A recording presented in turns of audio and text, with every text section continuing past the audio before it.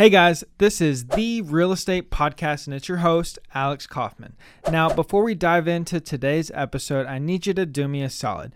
Hit that subscribe button on your phone if you haven't done so already and share this episode with just one person. It's going to help us get this information out to more people to learn about entrepreneurship and real estate.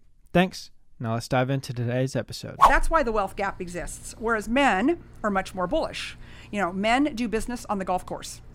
And so, they're out there, men hear about more deals, men talk about more deals, like literally the art of the deal. Right. And so men tend to not worry as much about the cash because they're pretty bulletproof and I'll just make more cash. It's not a problem. Like they think they're going to live forever. Men, they don't worry about it. Whereas women, it's like, I could die tomorrow. I could get divorced tomorrow. This is my cash. What if the world comes to it and I got to have my cash?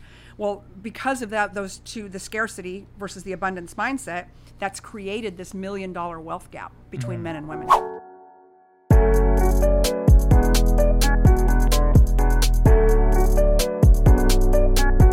All right, everybody, welcome to the Real Estate Podcast. Today we have a very special guest. We got Lisa Copeland. She is a real estate investor. How long you been in the Austin area? God, 36 years. 36 years. Yep. She's a luxury agent here, and she's got a team of over 900 agents across the United States, correct? I do. And you are just really amazing. Matt and I met you, we initially met on the show that we were on. Yes, the Real Estate King with Grant Cardone. Real Estate King with Grant Cardone back in December.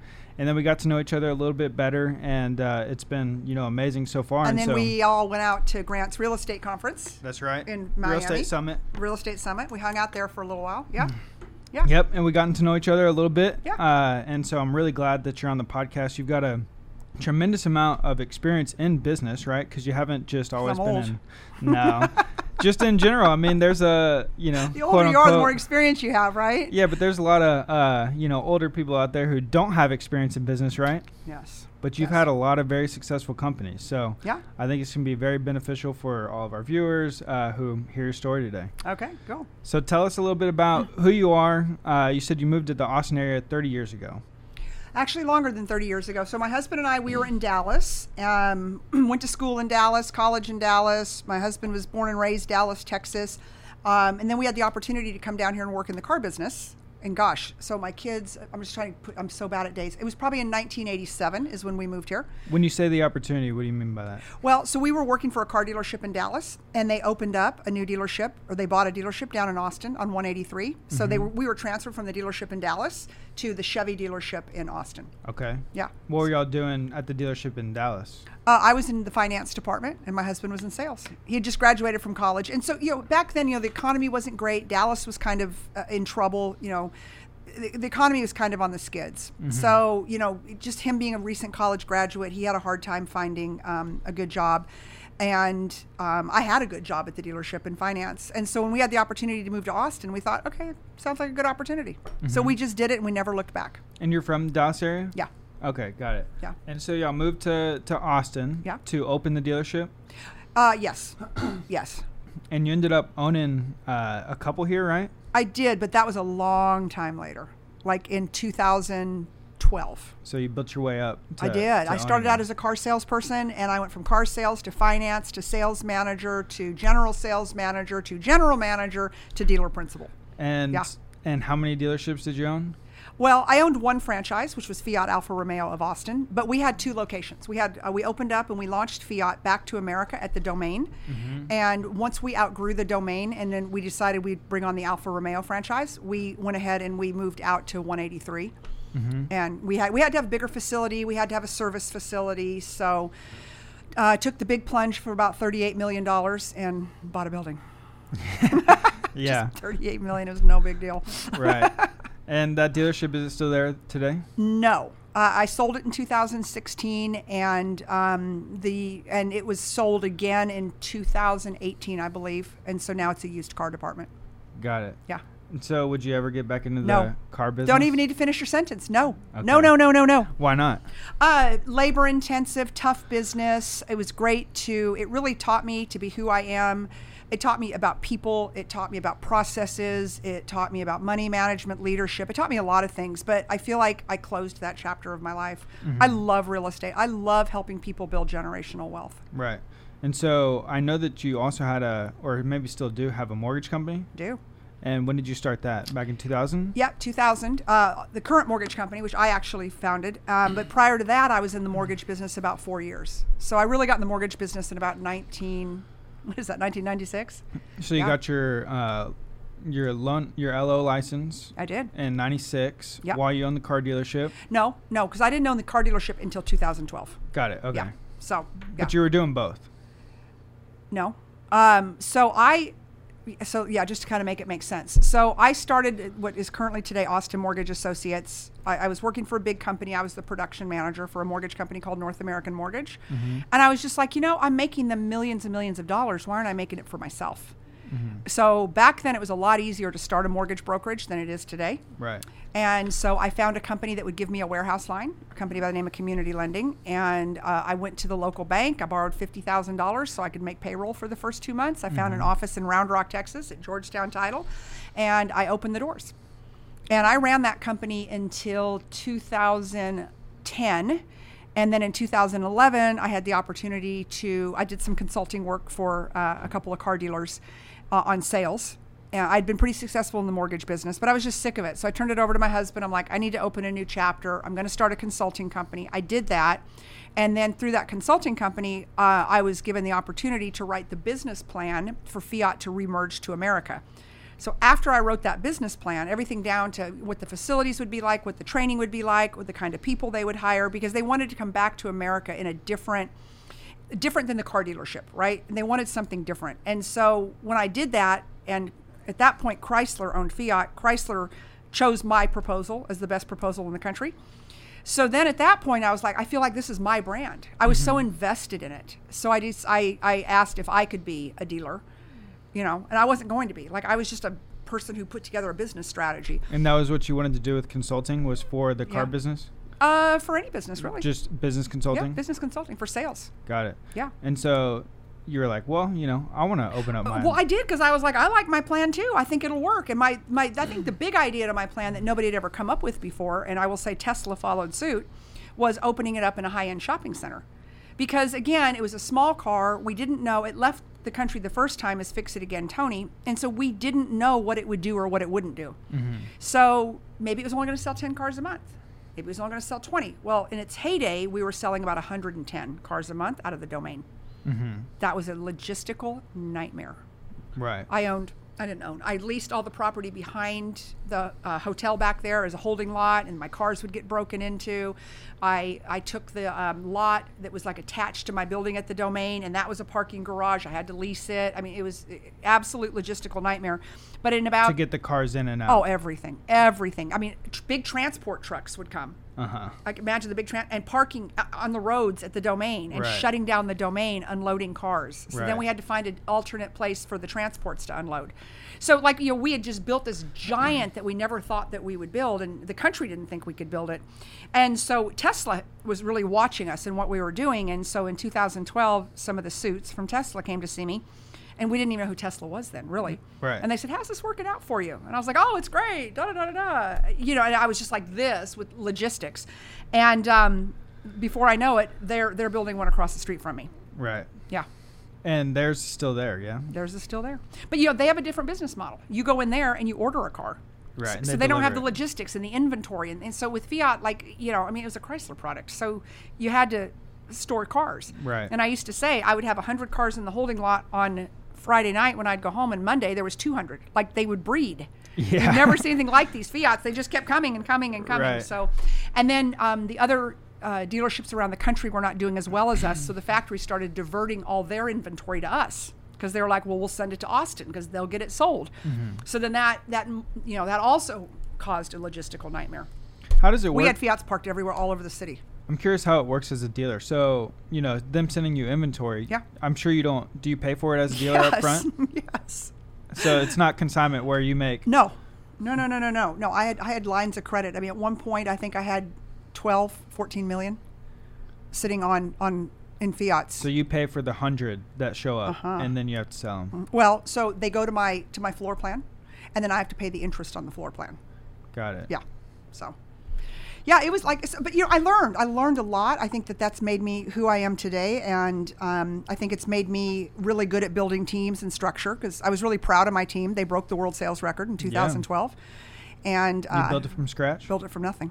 Yeah. And most of my salespeople had no experience, right? I taught them how to sell, but not to sell to sell people into things, but to become a good communicator and to help take people on the journey of relaunching this car to America that was going to revolutionize the auto industry. So I think everything that we do, there's a story behind it, and if you can create a story, then you're going to be successful. And that's what I think we've done with our agents, and what I've taught agents that have worked for me over the last several years is that real estate's a story. Every house has got a story. Every seller's got a story. Every buyer's got a story.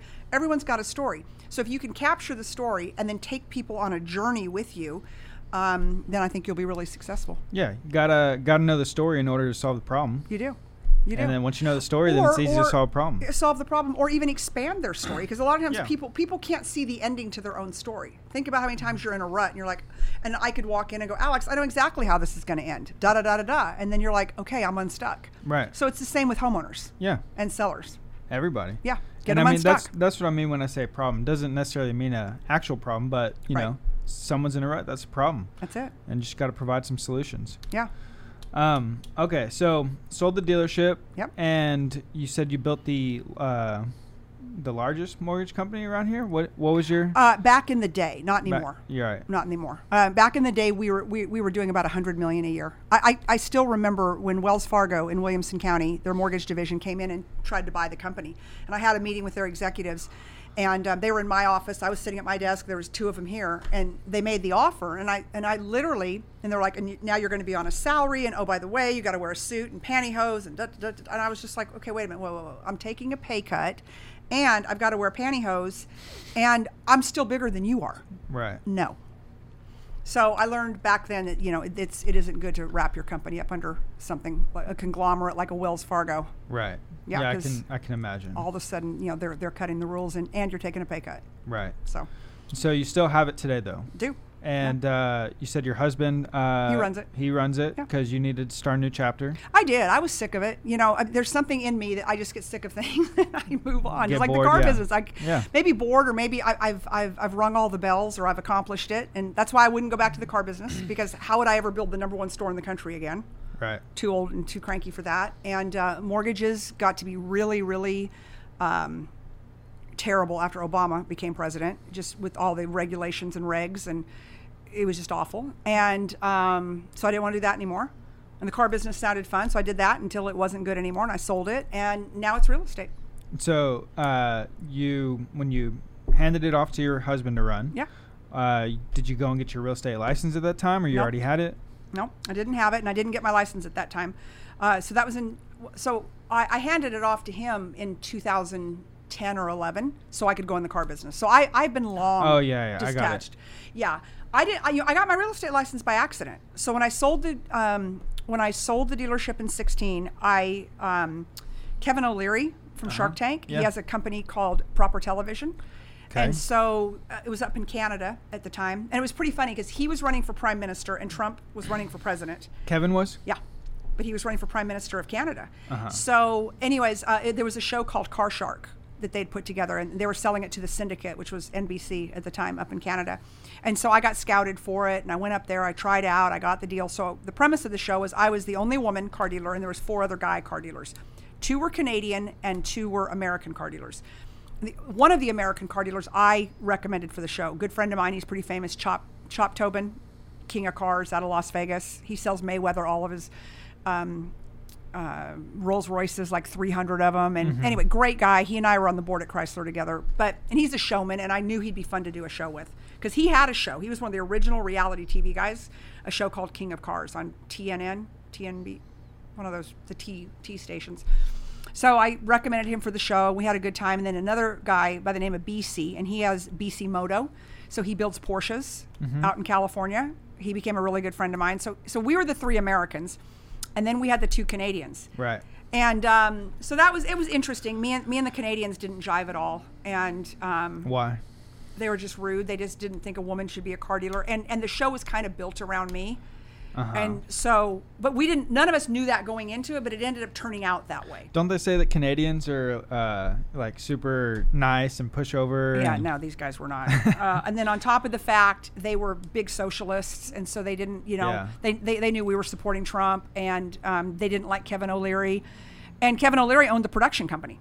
Right. So it was crazy time. So I did that, and then I wrote a book called Crushing Mediocrity. I co-authored a book. I've got an agent in New York, went on a bunch of speaking tours. So I was speaking, consulting, and doing stuff like that until the pandemic. And really? Yeah. And my agent called me when did it hit? March of 2020. I was literally pulled off a stage in Chicago. I was speaking for a big moving company, and it was their international conference, and I was the closing keynote speaker. I was going to spend the night, and I had a meeting with their people in the morning consulting. And the meeting planner met me backstage. She's like, "We're taking you to the airport now." I'm like, "Why?" And she said, "Because Chicago O'Hare's getting ready to shut down. And we will be on lockdown starting tomorrow." And me from Texas, I'm like, "Why?" Right. I just kept saying, "Why? What are you talking about?" Right. And she's like, "Oh, the pandemic." I'm like, "What pandemic? Like, Right. seriously?" And so I get to Chicago O'Hare, and that was the only time I was ever afraid of the pandemic. I get to O'Hare, and everybody's like, literally, they're in hazmats or mats, gloves, this, that. And I'm just like, what is happening? I remember calling my husband. I'm like, something's happening in Chicago. Mm-hmm. They're flying me home tonight. I have to leave. I don't have a mask or gloves, like all these things. And he's like, why? Yeah. So obviously it hit Chicago before it hit anywhere else, or, the big cities in Chicago and New York. So You said that was March 19th? yeah. 2020. So then my agent called me, and it's all of a sudden, you're canceled. And I mean, I had over $1 million worth of speaking and consulting gigs canceled. And so I was like, what am I going to do? Just from a standpoint of like, what am I going to do? Right. I'm not going to live in my house. I'm not going to cow down to fear. This is stupid. And so. Y'all were living in Belton at the time? No, we were living in Cedar Park. Okay. Yeah. And I had a good friend, real estate community might know him, Haas Pratt. He wrote the book, The Listing Boss. Yep. And Haas and I were managed by the same speakers agency out of New York. So I knew Haas. Right. And so all of a sudden I get this email from Haas, and it was like, I hadn't heard from him probably in a year. And he's like, "Hey, what are you up to?" And I picked up the phone and just called him. And I'm like, "Everything's canceled. Like, have you been canceled?" He's like, "Oh yeah, old news." Right. And I'm like, I don't know what I'm going to do. And I said, "So I think I'm going to get a real estate license. It's the only thing I haven't done." And I said, "If nothing else, it gets me out of the house. Right. If I sell a house, great. If I don't, whatever, it doesn't matter." And he said, "Well, I'm working with Tarek El Moussa from HGTV. You need to come to Dallas tomorrow. We want to talk to you." And I said, "All right." Again, I had nothing to lose. Right. I didn't even know the company. I knew Right. nothing. So I get in my car. I remember printing the email so I'd have it in the car with me, because if I got pulled over, because it was non-essential. Oh, yeah. Yeah. So I had the Right. email in the car with me, and I get there, and Haas was in this big high-rise Crazy building times in back Dallas. then. You can't even make it up. Yeah. And everyone's masked up, and I didn't have a mask, and Haas walks out. And you'd have to know Haas. He's just bigger than life. He has no mask. I said, "I don't have a mask. They're not going to let me in." He's like, "Oh, that's bullshit. Just come on. We don't wear masks in Texas." So anyways, it was great to see Haas, and we brought Tarek in on Skype, and they said, we need someone who knows how to build teams, lead people. Tarek's like, "I'm a celebrity. I do HGTV. I can't do it." Haas is like, "I'm Haas. I'm not going to do it." So I said, "Well, I can do it. Sure." So I went and got my real estate license, like in 20 days, went to Champions School. And Were the they rest is doing in history. person, or you did online? I went in person. Yeah. Yeah. Yes, I went in person for the first 4 classes, and then it went to online. Yeah. Yeah.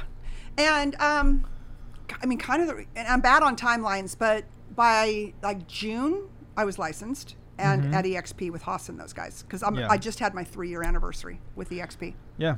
It's pretty, you can get your license pretty quickly. Yeah, but what's funny is that I didn't even know, I had to call Haas as I left there. I was super excited. I was just like, I love these guys. They're my kind of people.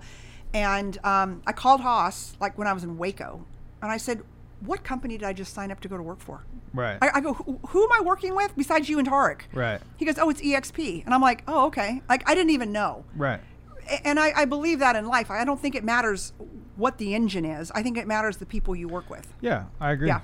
It didn't really matter. Doesn't matter. Trust Haas. I Want to trust be with Haas. Haas? Yeah. Like, I love Haas. Like, he's been my friend for years. And so I was like, I'm going to work with Haas. Cool.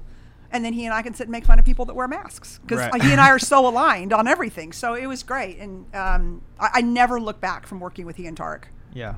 Yeah. And so what happened since then? Well, so after I kind of figured out what the model was, I made a list of the top real estate influencers that I knew. And I knew several of them because of the car business. Right. One of them being my good friend Grant Cardone. And I met Grant in 2011. He walked in my car dealership. He had just flown in off of like American Airlines, and his suit, like his business finest. And I was only the general sales manager back then of a Chrysler store, because I was kind of a dealer in training. I had to kind of go through some stuff to be a dealer principal. And so anyways, he walks in and the general manager of this Chrysler store wouldn't see him. He's like, I know that guy. There's no way I'm talking to him. And the receptionist, I was number 2 in charge. The receptionist looks over at me and she goes, well, he's here. He seems like a nice. I'm like, I'll talk to him. I had nothing better to do. Right. And he had a good suit on. So I was like, okay. So I bring Grant back in the office and I'm like, what's up? Like, what do you got going on? He's like, well, don't you know who I am? I'm like, no. I just got in the car business 5 minutes ago. Right. I have no idea who you are. But he hadn't written the book 10X yet. I don't think that happened until like 13 or 14. So he wasn't super famous yet, but a lot of the car people knew him. Right. But I was just like, dude, like I've been in mortgages. I've been a speaker, this, that, and the other. And anyways, so it was pretty funny. And we spent like 2 or 3 hours together. I did not Get Cardone you. I did not get it. And he still brings it up to this day. I think you remember he mentioned it probably Yeah. on the show because he'll never let it go. But he did ask me that day. He says, hey, I want to buy an apartment here in Austin. Can you refer me to a commercial agent? And I did. A guy that named Jay Robinson who screwed the deal up. Jay's still my friend today, but he's kicking himself that he didn't take Cardone more seriously. Yeah, I think Grant bought that one, and He did. It was in Round Rock, right? Yeah, he did. So anyways, so that was like one of his first deals. So what are the chances I would have met him? So we exchanged numbers. As I did better and better in the car business, I started getting big speaking gigs in the car business, speaking at like NADA because they all female dealer, they wanted me there. So a lot of times Grant was backstage with me because he was one of the keynotes too. Right. So we kept up over the years kind of loosely. And the way we really reconnected was during the pandemic, during Clubhouse. Oh, yeah. So my good friend Glenn Lundy has Breakfast with Champions. So he called me and he's like, hey, I want you to do a morning show. It'll be about 1,000 people in the room. I want you to do Monday, Wednesday, Fridays at 7 a.m. Can you run that show? And I'm like, yeah, sure. So Grant kept popping in my room and I kept bringing him up on stage and we'd like banter back and forth and whatever. And so he was probably the second person I called when I got to EXP. And I'm like, Grant, I got the deal for you. I mean, how many times does Grant Cardone hear that? Right. And I'm like, you need to do this. And of course his answer was no. So it took several meetings. It took a lot of meetings. He kept telling me no. But like, no wasn't really no, but it was kind of no because he would still talk to me about it. Yeah. And that's a sales lesson right there. If someone will still talk to you about it, it really isn't no. They're just not sold yet. Right. So I had to push my own self out of the way. And I'm like, okay, for whatever reason, Grant's just thinking I'm a peon. I just got started with this. I can't get him. So I called the chairman of the board of World Holdings. And I said, his name's Glenn Sanford. And I said, Glenn, I've got this really good friend. Do you know who he is? Grant Cardone. He's like, I don't have no clue who that guy is. Interesting. Yeah, he didn't know who he was. I said, well, I'm going to have him on my Clubhouse show this week. Will you pop into Clubhouse and just listen to him? Yes. And in the meantime, will you do some research on him? I go, he's a billionaire. He's this. He may not even been a billionaire at that point. And I said, but he's a big real estate investor. But more importantly, he's got millions of fans. And of those millions of fans, there's got to be a few thousand of them that want to get into real estate.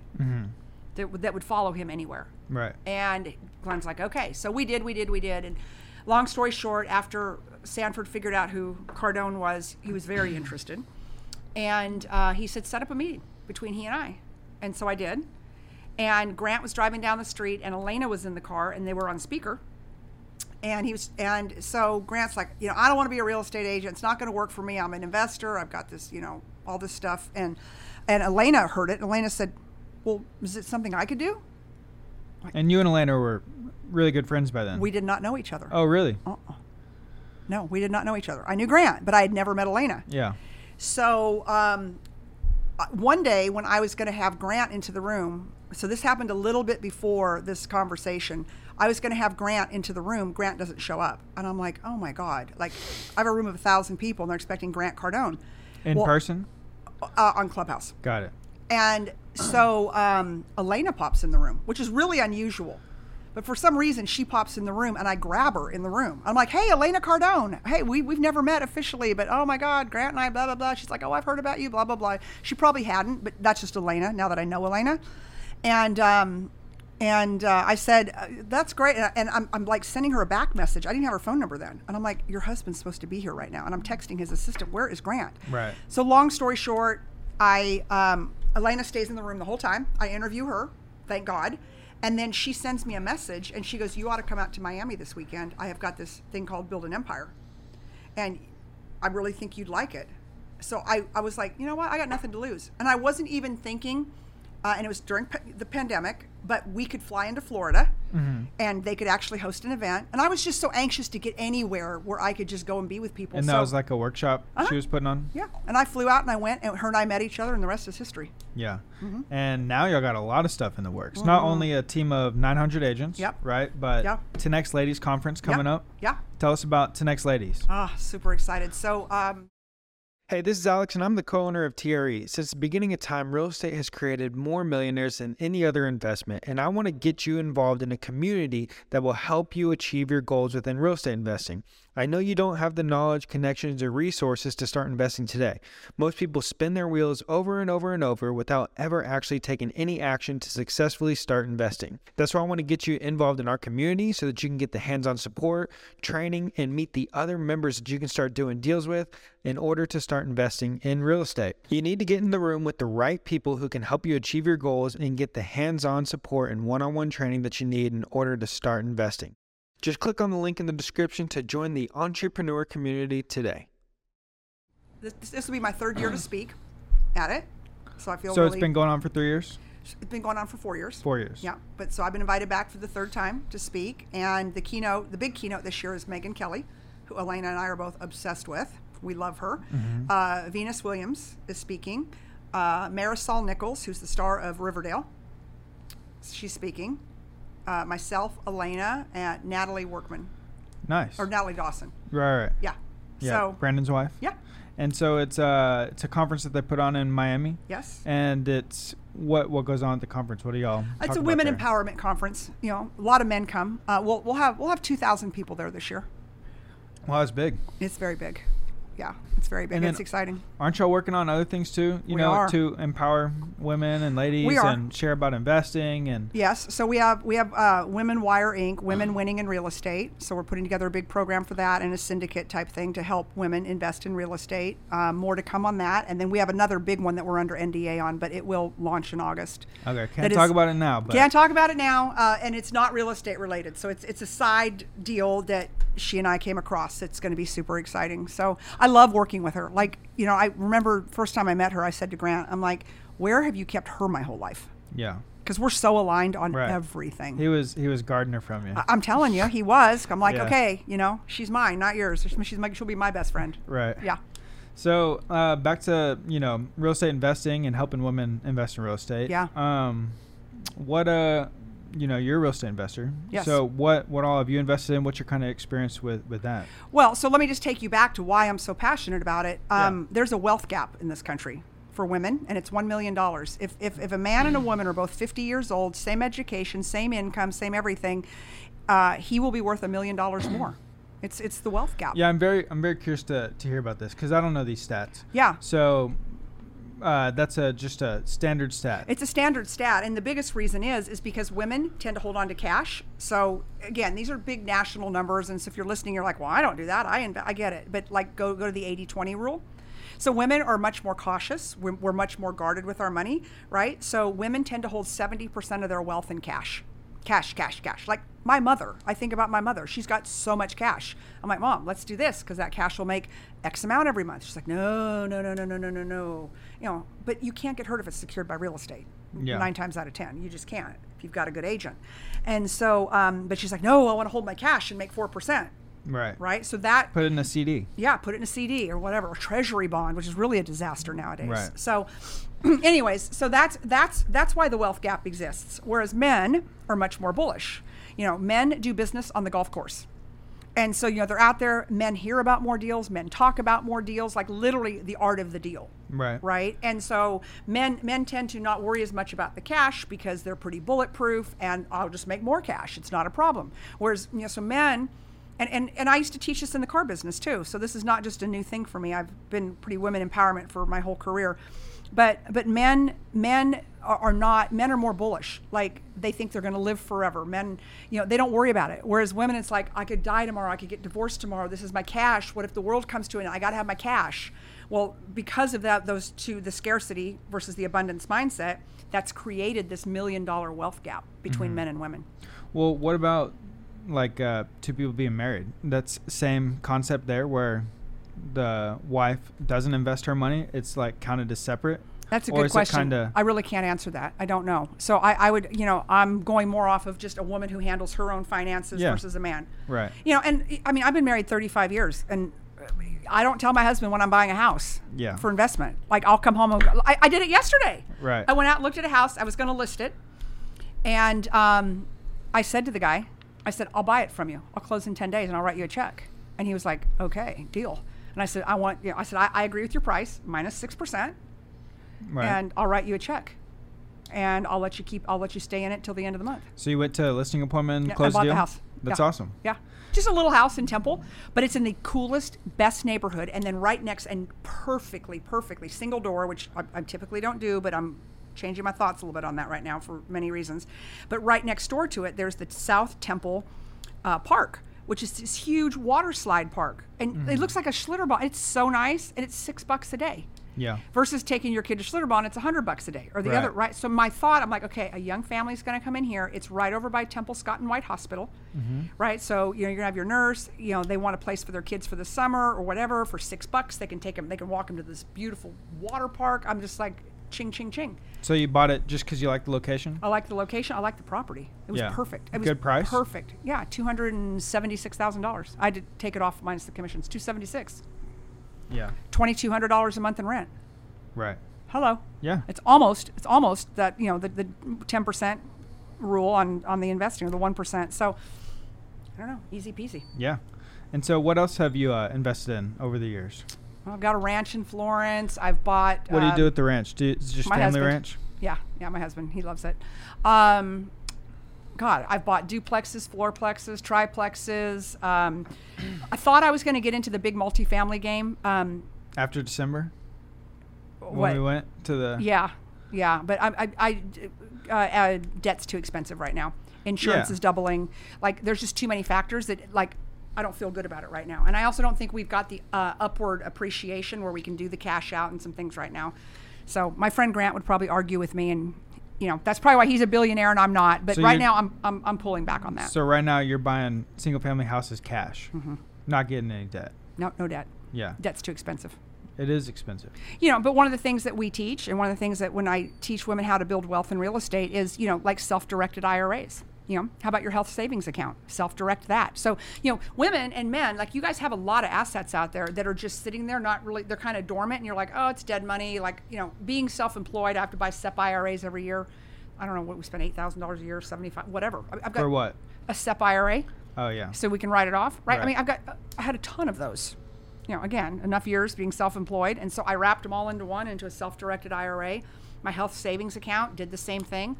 And now all of a sudden I can take that money and invest it in real estate, and I bought a house with it. Oh, yesterday? No, that's the one. That's a different one. But that was a different house I bought. But well, what's your message to women out there who are holding on to cash right now and are scared to invest? Yeah. Where can they get this knowledge and education and? Well, Women Wire Inc. Women. Yeah. So what is that? So right now it's just a page on my website of sellingcentraltexas.com, but we're going to build it out. I'm working with Elena on building some of that out because I want men to do it too. There's a lot of men that don't realize. And the other thing is, I would say, work with great agents like you guys and like me. Like, I mean, we know this market. Right. You guys know this market. Like, I always see videos, from you guys, and you're saying to invest and to do this. And so, you don't just want to work with any Joe Blow agent. No. Because they don't understand the market. And it costs the same to work with me and you as it does with somebody who doesn't know the market. Yeah. So they're better off working with us. And they're not even paying for it. It's just it, right? Like it's the greatest deal in the world. There's 20,000, give or take, agents in Austin. Oh, God, that's terrible, isn't it? Yeah, and there's probably, a few who know the market very well and Probably know how 100. to navigate deals and Yeah. can really help you out. And you and I are two of them. Yeah. And Matt, right? And you were saying the wealth gap and people hold on to cash, and I Yes. think it's... And it's fear right now, right? I mean, like you turn on the news, it's bad news. Yeah. You know, Trump's been indicted again, this, that, and the other, blah, blah, blah. And so it creates this, well, I'm going to hold on to my money. And, we have a recession and we've got this. I'm going to hold on to my money. Like, no, now's the time. Assets are on sale. Right. That's my thing. I'm not holding on to any money. All money does sitting in the bank, cash is trash. It's sitting in the bank and it's just depreciating. Like, right.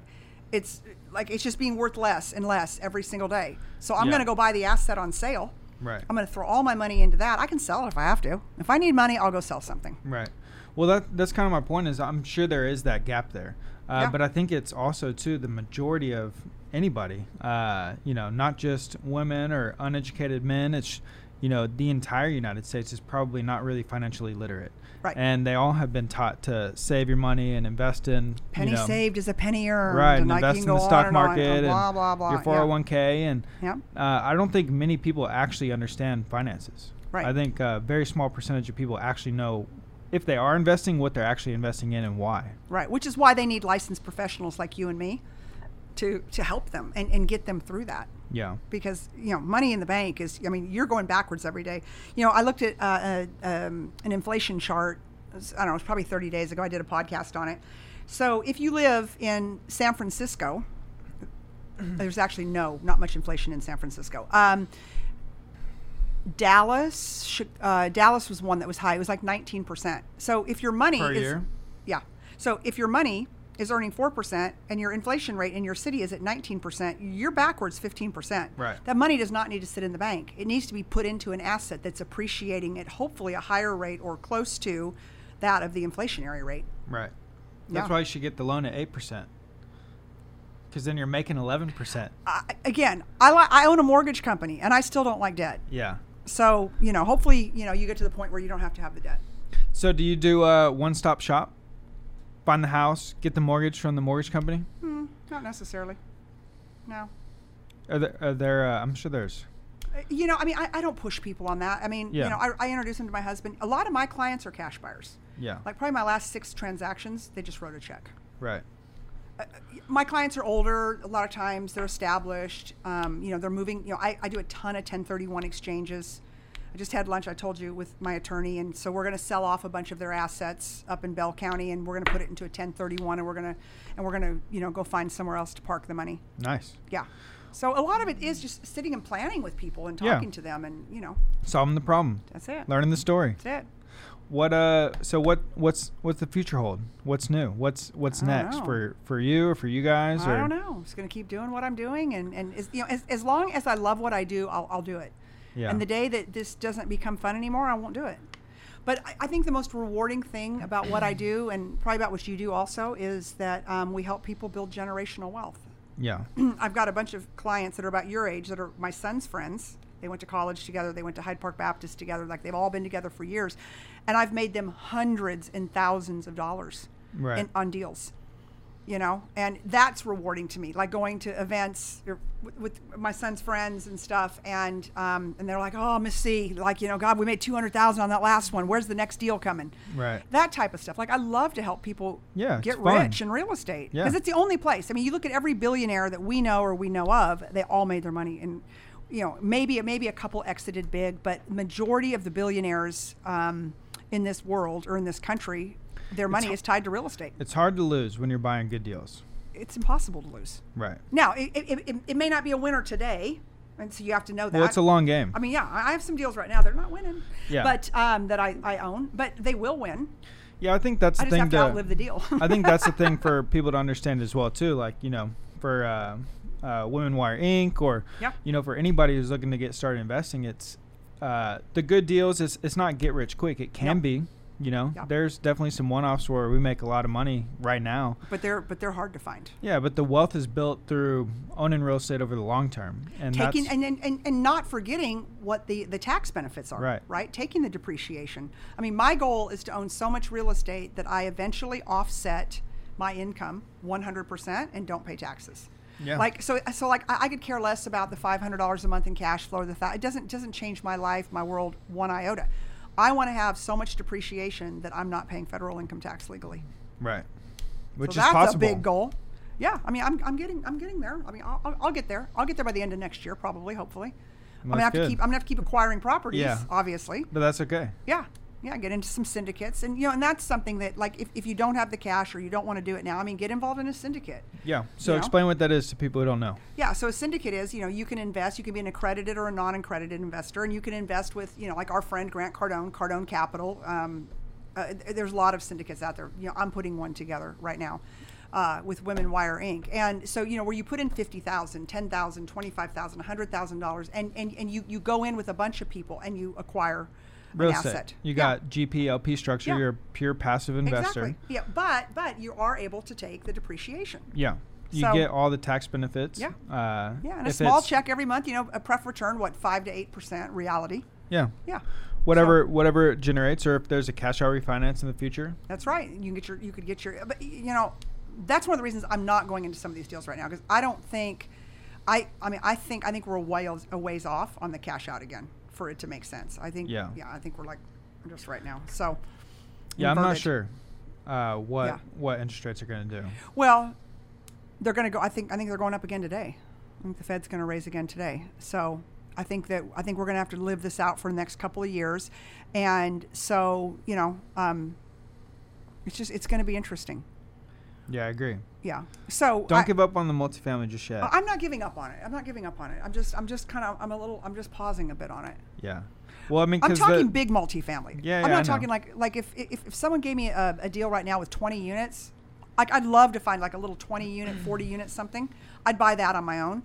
Yeah. Here in Austin? Probably not in Austin proper. I'd probably want it in Bell County. Okay. Yeah. Why, do you have one? Are you just sitting here thinking about it? I got one in Austin.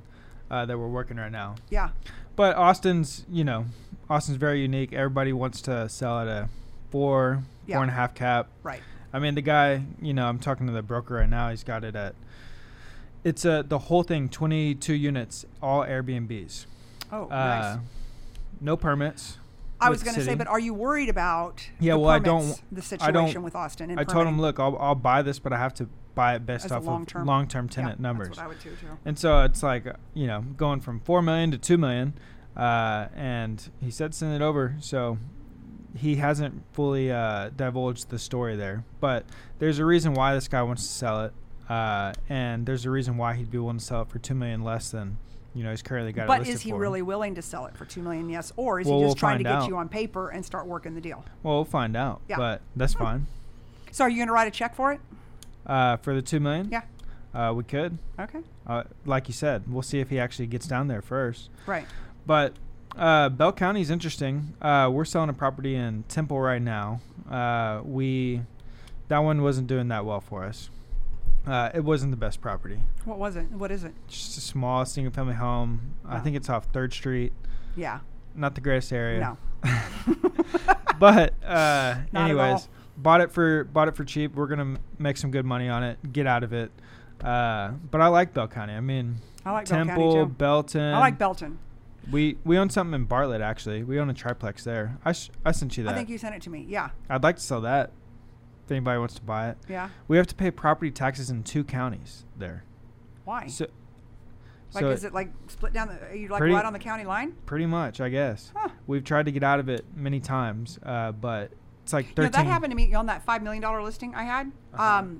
Literally, Round Rock or Williamson County and Hutto, the property sits on the line. So on the left side of the property was Hutto, ETJ, and on the right side was Williamson County. So you have to pay school taxes for... Yeah, it was nuts. That was part of what held us up on closing. Yeah, so that's part of it. So it eats up like $13,000 in property taxes. All the cash flow from it. But nice property. So where's your best deal right now? 2 in Llano, cash flow really well. We got 17 units there. 9 unit, 8 unit, and then Mobile Home Park, South Austin. I remember that one. Yeah. That's one of our best deals. I mean, that's great location. I'd like to have a mobile home park. I'd buy one. They're awesome. Yeah. This one, no headache whatsoever. Because it isn't like people can move those things out of there. So, like, they don't pay you. Well, I know, but, like, really. It's very hard, especially the ones that are. I have one I should show you guys. I've got it in Belton. It's on half an acre. It's so nice. It's in probate right now. I signed the listing agreement. No, a mobile home, but it's in a nice community. And I signed the listing agreement on a Saturday, and I just kind of did it as a favor. It's not really what I do, but it was close to Lake Belton, and so it was close to my house. Anyways, lady dies on Monday. She passed away on Monday? Oh, man. So I literally called her to say we're going to put a lockbox on it, and her brother answered the phone, and they said she's passed away. So we're in probate right now, but it's really nice. $175,000 in a nice area. It's just like a little, like if somebody wanted to jump into something easy peasy, it'd probably get $1,800 a month in rent because it's nice, it's furnished, it's on a half an acre, super nice. So there's always these little one-off deals, right? I may know someone who might like that. Yeah. I don't really want to own mobile homes. I don't either. I want to own the mobile home park. I mean, that's the reason I didn't buy this property. My husband's like, you should buy that. I'm like, I'm not buying that, but somebody could, somebody who wants to. I mean, I'd love to buy a park. The park's great. I'd like to buy storage. You're just renting out the dirt. Yeah. Bring your home, whatever. I mean, yeah. But falls apart. If they don't pay their rent to you every month and they can't get that home off there, I mean, you got to double dipping. Yeah, well, it costs like $2,500 to demo the home and get it out of there. Yeah. Which we've had to do, but it's whatever. Oh, you've demoed their mobile home. Yeah. Well, they weren't great. Right. When we bought this park, the mobile home's probably been there for forever and 20, 30, 40 years old. Single wides? Yeah. Okay. But amazing property. And so I want to buy more mobile homes too. Storage units, warehouses. I like storage, warehouse, even boat, like even up where I'm at, like boat storage. Yeah, I'm sure. Because, it's impossible to get into the marina, and everyone's got boats up where we're at. So what, Lake Belton? Lake Belton. Yeah. And we actually have water. Yeah. That's what you should be looking for. Yeah. So, I mean, I'm looking for everything. I'm in this thing right now. It's like, bring me deals. I just want to see deals because assets are on sale. People will negotiate. Their short-term debt's due. Their balloons are up. They're scared. They just want to get any kind of money. They want to get out. They don't want to be an investor anymore. It's great. What's your favorite property? What, that I own or that I would want to buy? That you own. I don't think I have a favorite right now. Which is the best? I have a duplex in Round Rock that does pretty well. Where's it at? It's over in East Round Rock. What street? I knew you were going to ask me that. I'm just drawing a blank on it. It's over by Sunrise and 3406. Is it 3406 and Sunrise? It's back in there. Yeah. I'm just drawing a blank. We own, not on Red Wing, is it? No. Green Lawn? No. Green Lawn's farther up that way. It's on the other side of Highway 79. This is more in the 79 Sunrise and 3406. Westcott? No. I'll have to look it up when I get my phone. Yeah. When'd you buy that one? Oh, God, see, I've owned it for that long. I've owned it for 10 years. Nice. And it makes, and we paid cash for it, and it was a foreclosure. So I think I paid $150,000 for it. I could sell it for $450 today. Yeah, easy. And I get, $2,000 aside or $1,800. I got a property manager, so maybe $1,800 aside, something like that. So I'm making $3,600 off of a $100,000 investment. Yeah, those are great. I mean, we own. It's probably a dump. Like I haven't been there. I don't know how long because I've got a property manager. Yeah. So I don't even think about it. Well, duplex in Round Rock, it's a good deal. I mean, you almost can't go wrong. No, but it's not in a great area. Yeah, there's not many parts of Round Rock that are bad areas, though. Right, and this one now is super close. Do you know where I'm talking about? Like Sunrise. Yep, I do. And then 3406. I know exactly like what you're talking about. Car dealerships and stuff. Yep. Yeah, it's over in there. We own 4 in Round Rock. Okay. I was at them earlier today. So do you guys do your own property management? Yes. Ugh, I don't. Yeah, I think we do. Okay. And we're about to make a switch there. So Matt and I don't do it. Right. Right. We're not the one, collecting rents and things. But we got knocking on doors. We got someone in-house who does it. It's really important to me, and this might change, but it's really important to me to control the maintenance and also control how much they're pushing rents. Because a lot of times they'll just increase it $25, $30 when we could have increased it $400. Right. Because the duplex in Round Rock, $1,900, $2,100. Yeah, I think that's about what I'm getting. I think I'm getting per $1,800 per side. Yeah. Yeah. That's going rents. When a lot of owners may not know that. Or property managers may think $1,100, $1,200, $1,250. Right. And even in bad condition, you can get 16, 17, 1800. So I really want to push, the income, the rents, and I also think that people can overspend on maintenance pretty quickly. Yeah. And I mean, if we overspend $300 per unit per month, that's $30,000 that we just lost. Yeah. Why would you have $300 a month in maintenance? Oh God. I mean, Really? so many reasons. Okay. Yeah. I don't think. It's not per month, right? Like we're not spending. Okay. But like if, for example, every unit called this month and said there's something wrong with, my AC unit, and a property manager didn't really care about keeping maintenance costs really, really, really low. Right. They could easily overspend $30,000 a month. Right. Which eats up everything. Yeah, I agree. So we have someone in-house who I oversee who does our property management and asset I think management. that we're almost starting to scare people off now, becoming investors. No, it's great. All you have to have is a good property management company paying between 8 and 10%. Meet with them. I meet with them. I even meet with them. I talk to them probably every 6 months. It depends on how many units you own. I think like I don't own as many if as you you have guys. one single family home, meet with them semi-annually or something, right? If you own 100 units and they're managing 100 houses, I think you should meet with them monthly and hold them accountable to all the things that I just mentioned. Yeah. And look at the statements, ask them why these charges are coming up. But, just because you own a property and have a property manager doesn't mean that you got a good property manager, nor Agreed. is the property manager taking care of your properties the way that they should. Agreed.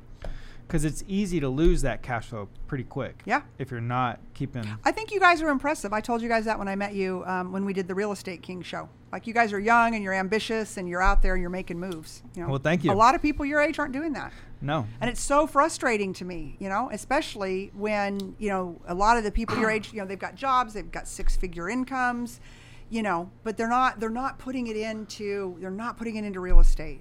They're putting it into, $150,000 Teslas and cars and this and that and stuff that's just going depreciating. We want to do deals. I know you guys do. We don't care about cars. Yeah. That's smart, though. Yeah. Because when you're my age, you're going to be sitting on a beach somewhere. Maybe. Yeah. Or doing deals somewhere else. But maybe you'll be doing deals on the beach. Yeah. Right? I was just down in Cabo. We have an office in Cabo. So I went and visited it, took a picture there so I could write my trip off. Yeah. But I thought I wouldn't mind doing business in Cabo. Yeah. No, Cabo is nice. Yeah. No, literally, I was like, okay, EXP Cabo, right here. There's a picture. If it ever comes up, I was here. Right. Yeah. All right, Lisa. Well, what else do you have left for our audience? How can they nothing. find you? Yeah. What's your last piece of wisdom for everybody? Oh, get in the game. What game? In the real estate game. I like to tell people, people who know me or have heard me speak, they hear me say, in the absence of courage, do it scared. And it takes courage in today's market to be a real estate investor. In general. And it takes courage to even, take the first step in, meeting with the realtor. So, have courage and you'll have to do it scared. Find the right people to work with. And you can find me, the best place to find me is probably on Instagram, real_Lisa Copeland. And then my website, sellingcentraltexas.com. And then coming soon, more info on Women Wire Inc. Yes. And see Lisa speak at 10X Ladies. Yeah, 10X Ladies. Can't wait. It's my favorite venue to speak at. What else? And then we'll have a big announcement. Elena Cardone and I will have a big announcement in August that everybody can get involved in.